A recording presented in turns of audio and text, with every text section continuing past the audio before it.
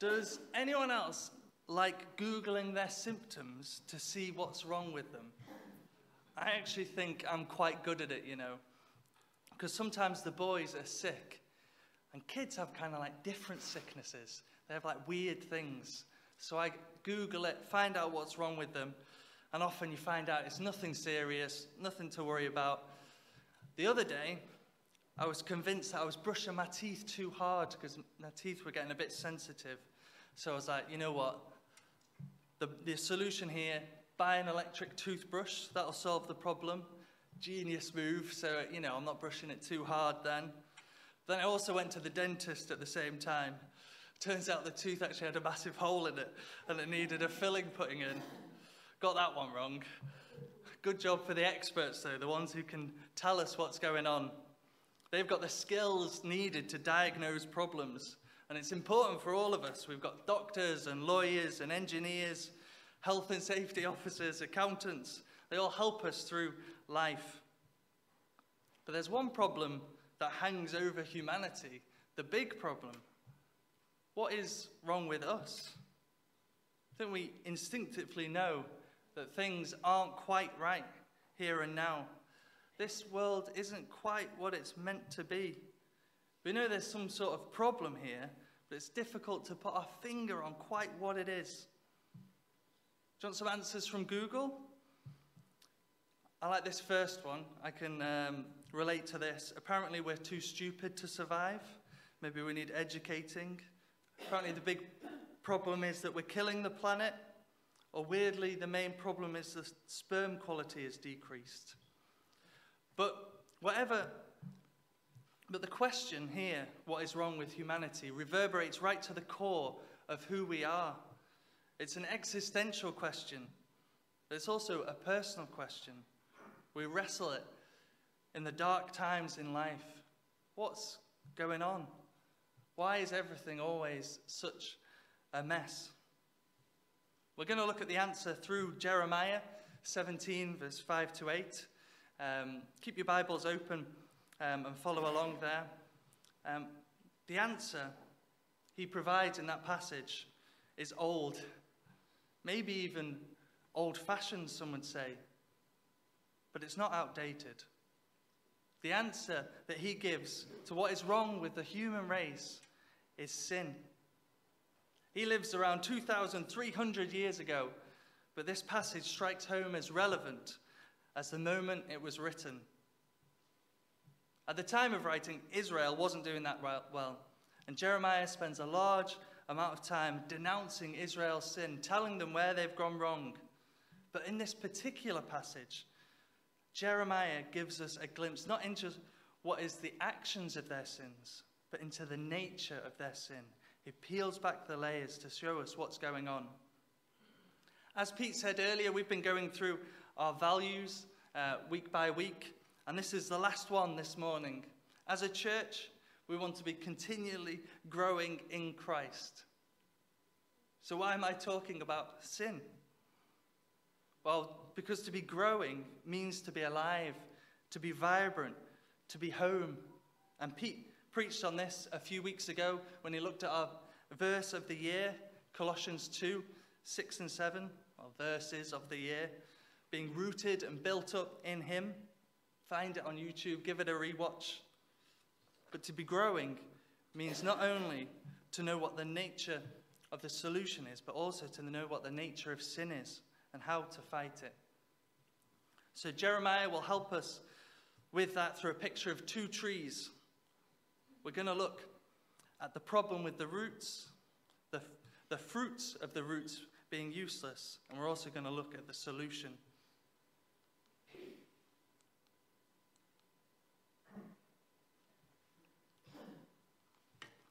So let's start away with the problem being with our roots. So in the chapter 17 that we just had read, we have two plants described. The first one is in verses 5 and 6 of your Bibles. It says, "Cursed is the one who trusts in man. They will dwell in the parched places of the desert, in a salt land where no one lives. And the second one, verse 7 and 8. But blessed is the one who trusts in the Lord. They'll be like a tree planted by the water that sends out its roots by the stream. The two plants provide a brilliant, clear image. One of them is obviously in trouble. One of them obviously has no troubles. And the key difference is where they are rooted. One of them is rooted in the parched places of the desert, sending roots out into a salt land where no one lives. The other one is planted by water, sending roots into the stream. The result is that they're completely different plants. One is a bush or a shrub in the desert, a dry, knotted plant, one that can barely feed itself. The other is a tree that never fails to bear fruit, feeding not just itself, but everyone around it as well. The roots are the clear problem here. It's where they're planted that's leading to the problem. And that's Jeremiah's answer to what is the problem we're facing. It's the roots, not the shoots.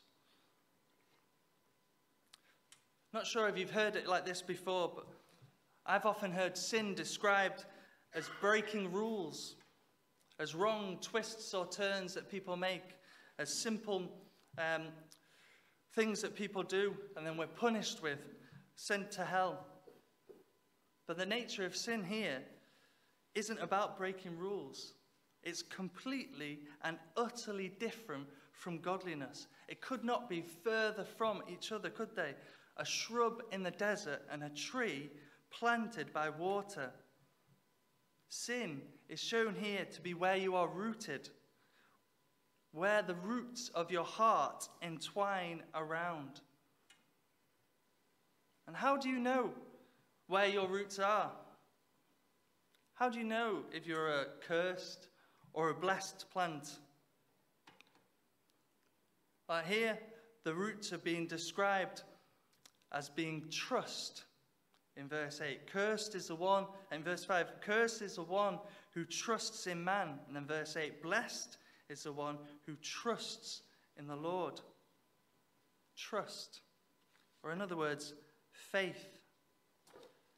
Life is based on trust in something. That is the lifeblood of our entire walks here, putting our faith, trust in something beyond us.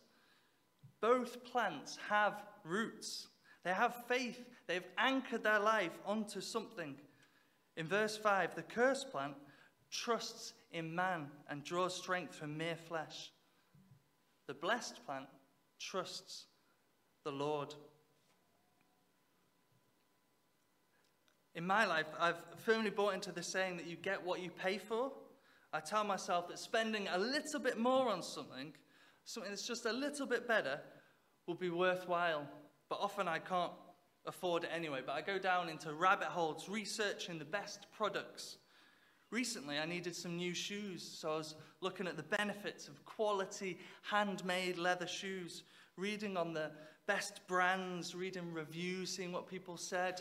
Mileage is a thing in shoes, apparently, so you can look up what the mileage different shoes will get you in different ways to repair.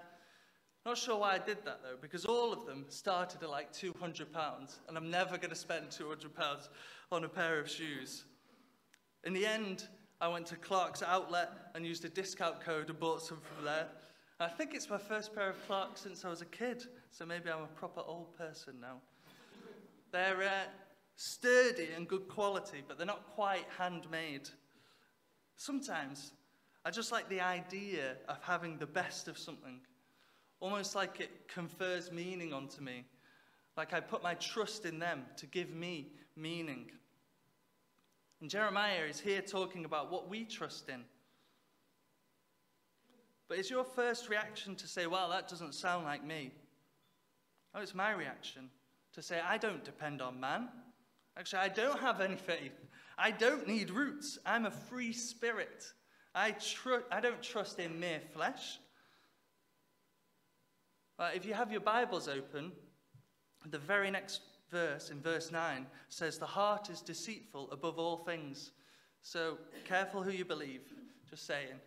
But also, there are signs and symptoms in all of our lives that show where we put our faith. Look at the end of verse 8. What characterizes the blessed person? They have no worries. Their problems are sorted. They don't need to stress anymore. You might say, I don't have faith. But would you believe someone who said they don't have worries? Don't worry, be happy goes the song. Yeah, right.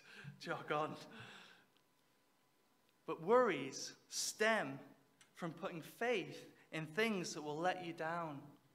Worries come from having bad roots or bad faith. It's crazy for a person to say, I don't have worries. But it's equally crazy to say, I don't trust in man. I don't draw strength from mere flesh. The two go hand in hand. But this is quite out there and conceptual. How are we meant to know where our hearts are planted?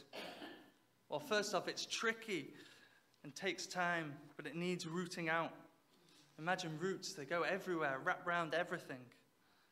But secondly, there's a couple of tests that you can do. First, a negative test. What do you worry about? What would make your life not worth living if you couldn't have it anymore? What keeps you up at night? What causes you to be ill with stress or worry? I know I have things like that. That's where your faith is. But also the positive test. Tim Keller loves a quote from William Temple that says, your religion is what you do with your solitude. In other words, your faith is what you do when you have nothing else to do. No work or tasks. In the moments of daydreaming, where do you go to get that sweetness? That kick of endorphins, that hope, that rest. Where does your mind wander in those moments of quiet? Do you obsess over material things? That phone, those leather shoes, those clothes, making plans on how to get them? Or is it people that play on your mind? Do you long for deep, good friendships? Or do you think about romantic relationships? Are they all important? Do you have to have a partner at all costs? Do you daydream your time away, imagining what having a partner would look like? Are you determined to succeed at all costs, coming up with new, wonderful ways to succeed? Or imagining what it would be like for your team to succeed? Although at the moment that stretches the imagination for some. Do you dream and talk about holidays or food above everything? Where does your mind go in those moments of solitude, of quiet? It goes to your religion. Your religion is where you get that sweetness, something that makes you feel good. You might not think it, but this passage says that that's the biggest problem you're facing. Relying on that too much. They're good things, but they shouldn't be anywhere near our roots. But what does it look like to live without this problem? Let's look at the blessed roots. So sin is roots into something other than God, delighting in anything more than God, but the blessed plant trusts the Lord, trusts in him, wraps its roots around him, entwines its heart around God. Every time Christ summarizes the law in the New Testament, it's not rules, but it's to love the Lord your God with all your heart. Following God isn't a set of rules. It's about anchoring your hopes and dreams in him and him alone, having a relationship with him, depending on him. Look at verse 7. See how it says the same thing twice? The one who trusts in the Lord, whose confidence is in him. In Hebrew, it's actually the same word twice. It's like saying the one who trusts trust. The one who trusts deeply. It also implies that there are those who don't trust deeply. Those who trust superficially. You might say, I do trust the Lord. I come to church, I say my prayers, I listen to his words. But it's possible to be trusting religion rather than trusting in God, trusting in religious acts rather than in him. This is where Christianity is vastly different to everything else this world has to offer, because at its core, it's not about a set of rules, but about a person. But lots of people in churches around the world have sadly forgotten this. Make sure you're not dressing up as a fruit tree in the desert, painting yourself with good deeds.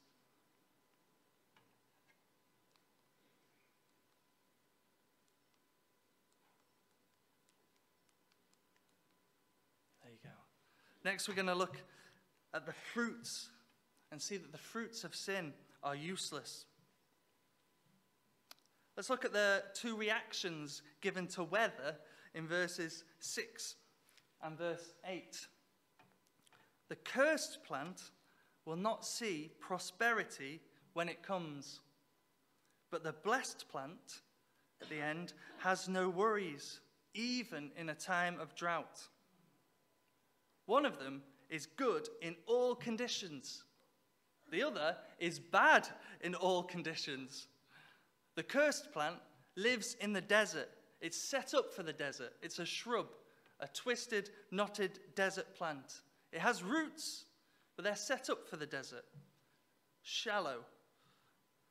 They're dwelling in the parched places, thirsty, battling to survive. But then, one day, suddenly, beyond belief, the rain finally comes. The time for the thirsty plant that they've been dreaming of. They've been obsessing over this day, and it's finally arrived. But sadly, it's a desert plant. Its roots aren't set up to take the water. It's a bush. It can't suddenly spring loads of fruit. The water passes it by. Even the rains can't help it. Even prosperity does not quench it. On another one of my research missions, I spent a while watching coffee videos on YouTube. I don't know why I got onto coffee videos, but then I decided that making espressos would be super cool.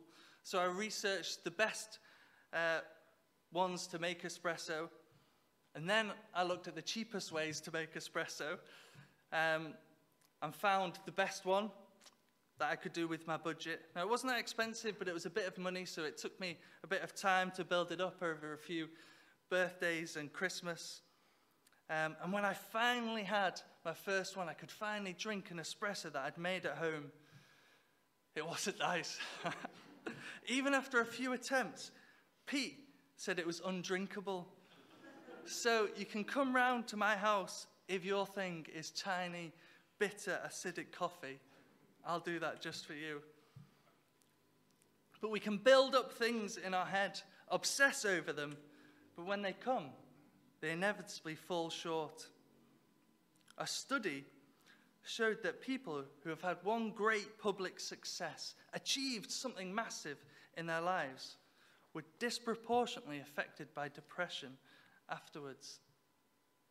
This can be for a number of reasons. Often the reality doesn't live up to the dreams. But sometimes it's deeper than that. The hope is that the dream will make them a blessed plant. That it will justify them as a person, make them whole, confirm that they have meaning, that they have value. But when they come, it comes with the realization that they're still human. They're still fragile, still with the same worries, still worried about finding their place in the world, still trying to justify themselves. But what they're depending on is shattered completely. They can't offer what they're looking for. They finally got to the oasis, and it was a mirage.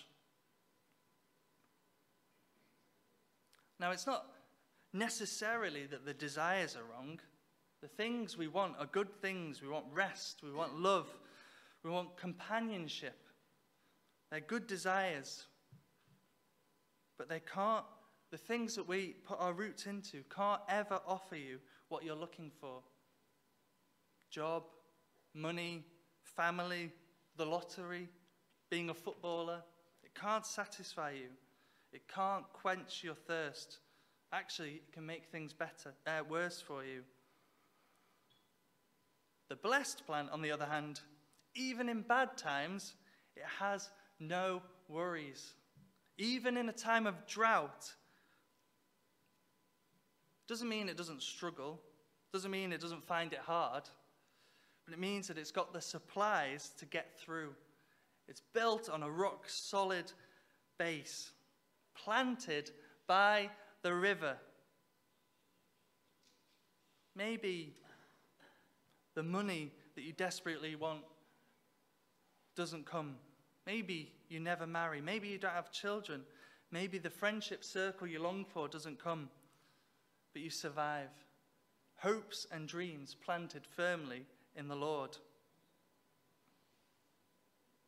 When things are going bad for you in your lives, where do you look for solutions? If only I had money. If only I was married. If only I won the lottery. If only I could eat what I wanted and still be healthy. If only I was young again. You need to recognize that it's not the weather that's the problem. It's the roots.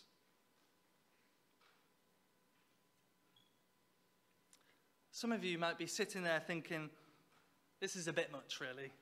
To say nothing can satisfy us. I've had plenty of good things in my life. I've had a good life. I've had fun. I've got good friends. And let me ask you, why do you worry? I worry.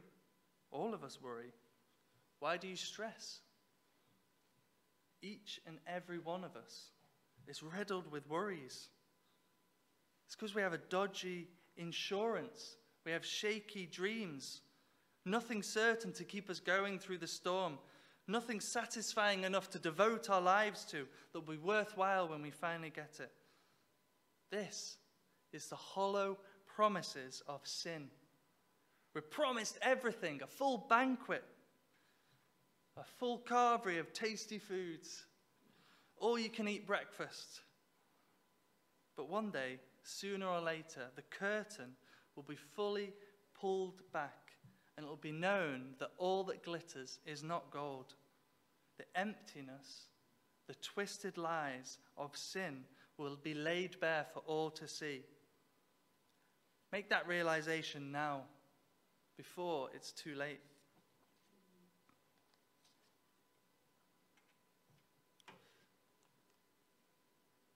So what's the solution to the problem? We need to be replanted. There's one kind of problem with this analogy. There's also a problem with reality. How does a shrub turn into a tree?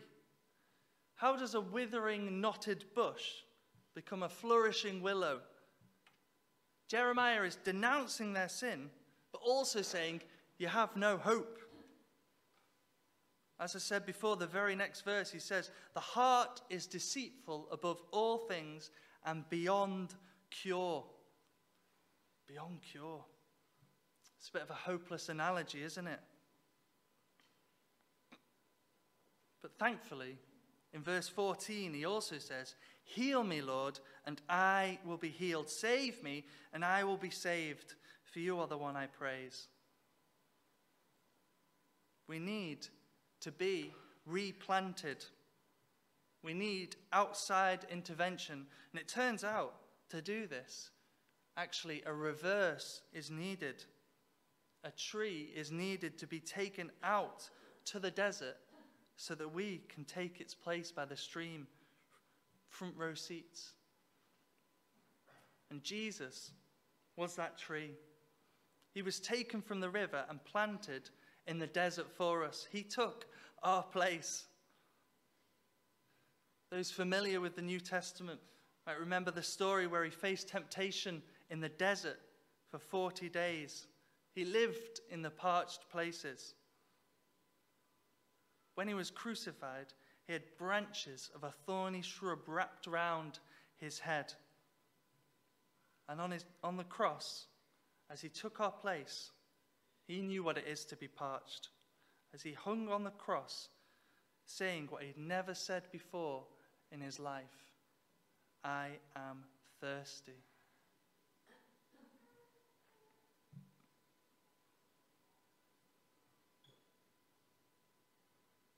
Do you know that you need to be replanted? Do you know that you need open heart surgery? That you'll never be cured of your worried without proper roots? Some of us know it. Been through the hard times, been through the good times, felt the emptiness, felt the pain, felt the hollow promises, and overjoyed at the offer. Some maybe don't know it. Maybe been coming to a church for a while or been around church.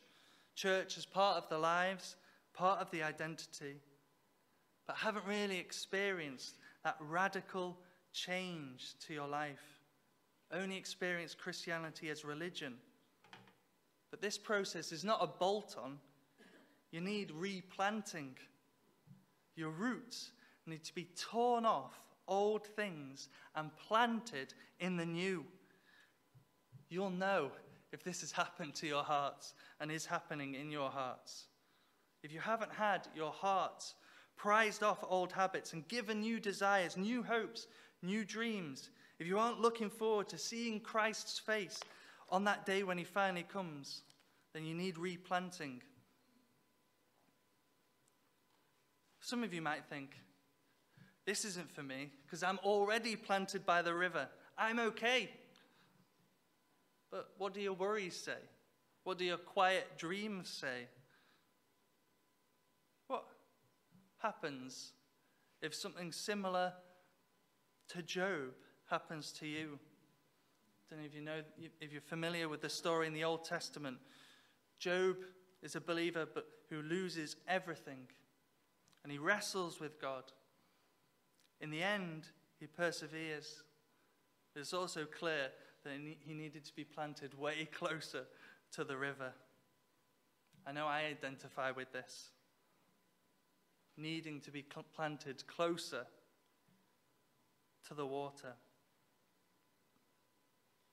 Let's untangle our roots and fight off our sins. But most of all, let's be rooted and built up in him. Let's be making Christ our treasure above all else. Do you know what it means to be rooted and built up in him? Do you know what it feels like? Do you know what it feels like to be refreshed in the knowledge of his love? Know what it means to commune with him? If you don't know, find out. These things take time. The Christian life in the New Testament is described as a marriage to Christ. But a marriage isn't done and then put in the cupboard for a rainy day. Every day people work on their marriages, spending time together, enjoying their hobbies, sharing the ups and downs. This is what being rooted in Christ looks like. It takes time. It takes hard work. That's why we have each other here, to help, to remind, to cajole.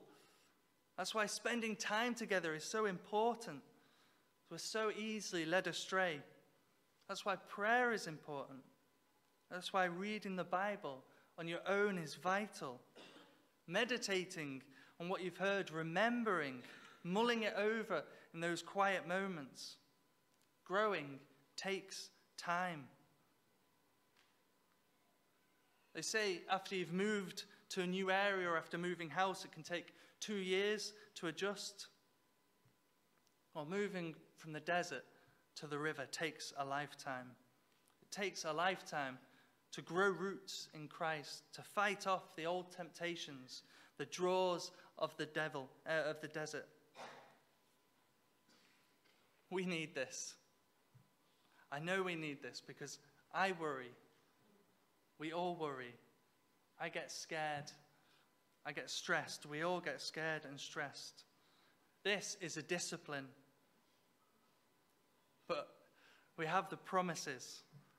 Whoever believes in me, streams of living water will flow to you. God is not our praise as he should be, but one day he will be. And in the meantime, we want to grow more and more in praise every day. We want to grow our roots closer and closer to the stream. That's why our core value as a church is continually growing in Christ, helping each other to continually take our roots out of empty promises and putting them into the precious blood of him who went out into the desert to die of thirst for us. Let's close in prayer.